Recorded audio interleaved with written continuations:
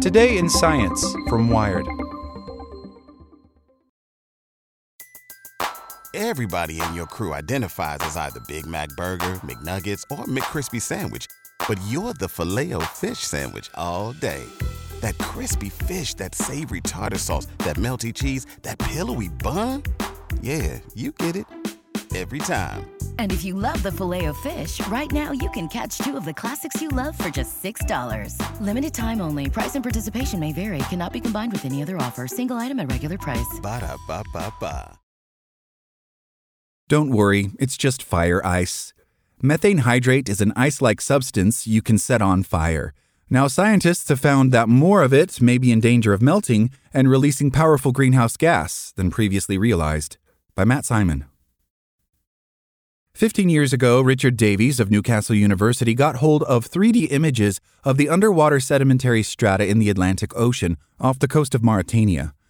I'm a geologist, so it's my equivalent of the medic's CAT scan, Davies says. I had this data set, and I've had many students work on it. I've pored all over it for years. But for most of that time, something in the scans eluded the researchers. It wasn't until the bountiful free time provided by the COVID lockdown that Davies dusted off the images and noticed something peculiar. Pockmarks on the sea floor. There were 23 of them, each a kilometer wide, about 2/3 of a mile, and 50 meters or 164 feet deep. Such features are typically the work of the large-scale venting of gases, which fling sediment upward and create divots. They're well known, says Davies, but these were as big as they get. Davies researches one of the strangest natural substances on Earth, marine methane hydrate, also known as fire ice. Under sufficiently low temperatures and high pressure, methane gas and liquid water freeze together under the sea floor to create an ice-like formation that looks like marshmallow. Methane is flammable, so you can actually light a chunk of it on fire. In a new paper published in the journal Nature Geoscience, Davies and his colleagues have fit the icy, gaseous pieces together to investigate the role that this weird substance could play in climate change, not because it burns, but because it melts. Marine methane hydrate occurs across the world's oceans, including off the eastern seaboard of the United States. When it melts naturally, it dissociates, releasing methane that dissolves into the seawater or bubbles up to the surface. Methane is a wildly powerful greenhouse gas, 80 times as potent as carbon dioxide. Indeed, scientists speculate that methane hydrate has contributed to previous spans of global warming in Earth's history. Around 52 million years ago, for instance, Davies says, there's a suspicion that methane hydrate released might have caused one of the most dramatic climatic shifts the Earth's experienced. The pockmarks his team saw in their images were probably generated much more recently, in the past million years, due to climatic warming. Fire ice melted, releasing gas that traveled upslope in the sediment and erupted from the sea floor, creating the divots. One pocket of methane appears to have traveled 40 kilometers or 25 miles. The finding suggests that far more fire ice is vulnerable to climate-induced melt than scientists realized, and it could be a significant source of planet-warming gas in the future. It's a very large source of carbon, says Davies. What we're showing is there are routes for that carbon to be released that we hadn't appreciated.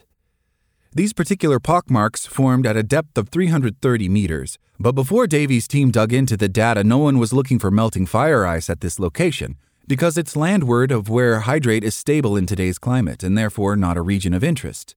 At these relatively shallow depths, methane hydrate stops forming in the sediment, where temperatures are too high and pressure is too low.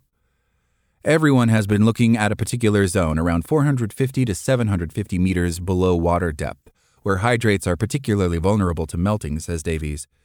Hydrate is considered stable below 750 meters, where it is not likely to release methane into the ocean during climatic warming.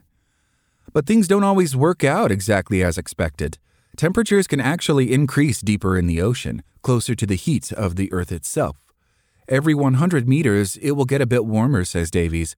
Although the pressure is increasing, the temperature is also increasing.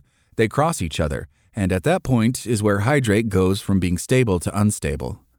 Davies thinks that when the oceans warmed in the past million years, fire ice that was very deep, perhaps several hundred meters below the seabed, at water depths around 1 to 2 kilometers also warmed, destabilized, and then released gas that started to migrate upslope. As the methane traveled under the sea floor from deeper regions, it began to leak at around the 330-meter mark. The eureka moment was finding these giant craters.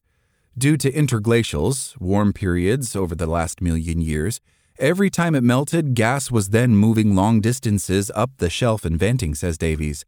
I thought, wow, pockmarks are forming due to hydrate dissociation in the deep water.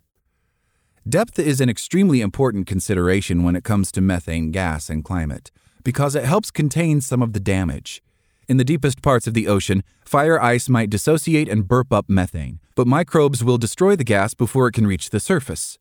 Methane also readily dissolves in the seawater, which, yes, will result in its acidification, but at least it won't reach the atmosphere. Due to the same mechanics, higher carbon dioxide concentrations in the atmosphere acidify the ocean. But if fire ice is dissociating in deeper waters and the gas is traveling upslope through the sea floor to shallower waters, it might be able to bubble up through pockmarks and reach the atmosphere. It is true that if you can get methane to do this migration trick and get as shallow as, say, 100 meters, you're starting to look at the possibility that some of that methane can reach the atmosphere, says geophysicist Caroline Ruppel, chief of the U.S. Geological Survey's Gas Hydrates Project, who wasn't involved in the research but did peer review it.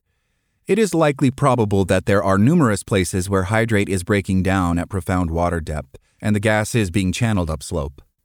Indeed, this work does appear to suggest that more of the methane hydrate reservoir is susceptible to destabilization, agrees John Kessler, who studies methane hydrates at the University of Rochester but wasn't involved in the new research. However, it should be highlighted that the destabilization of methane hydrates and the release of that methane to the overlying ocean does not necessarily mean that methane will vent to the atmosphere catastrophically. The gas release could be significant over geologic timescales, Kessler says, but slow compared to humanity's rapid, extensive release of greenhouse gases. Still, the extra methane threatens to initiate a climatic feedback loop. As the Arctic warms up to 4 times faster than the rest of the planet, permafrost is thawing, releasing methane. That may lead to more warming and more thawing of permafrost. Under the sea, fire ice could do the same. It may melt, free more methane, and the climate would get warmer. But to be very clear, while fire ice might seem ominous, the immediate and much more fixable threat is humanity's continued insistence on emitting more climate-heating carbon. If you want to get worried about something, let's focus on anthropogenic CO2 and methane, says Ruppel. Let's not think that this is a major problem. Thanks for listening to Wired. My name is Zeke Robison, and for more stories just like this one, visit us at wired.com. Like what you learned? Subscribe everywhere you listen to podcasts and get more science news at wired.com/science.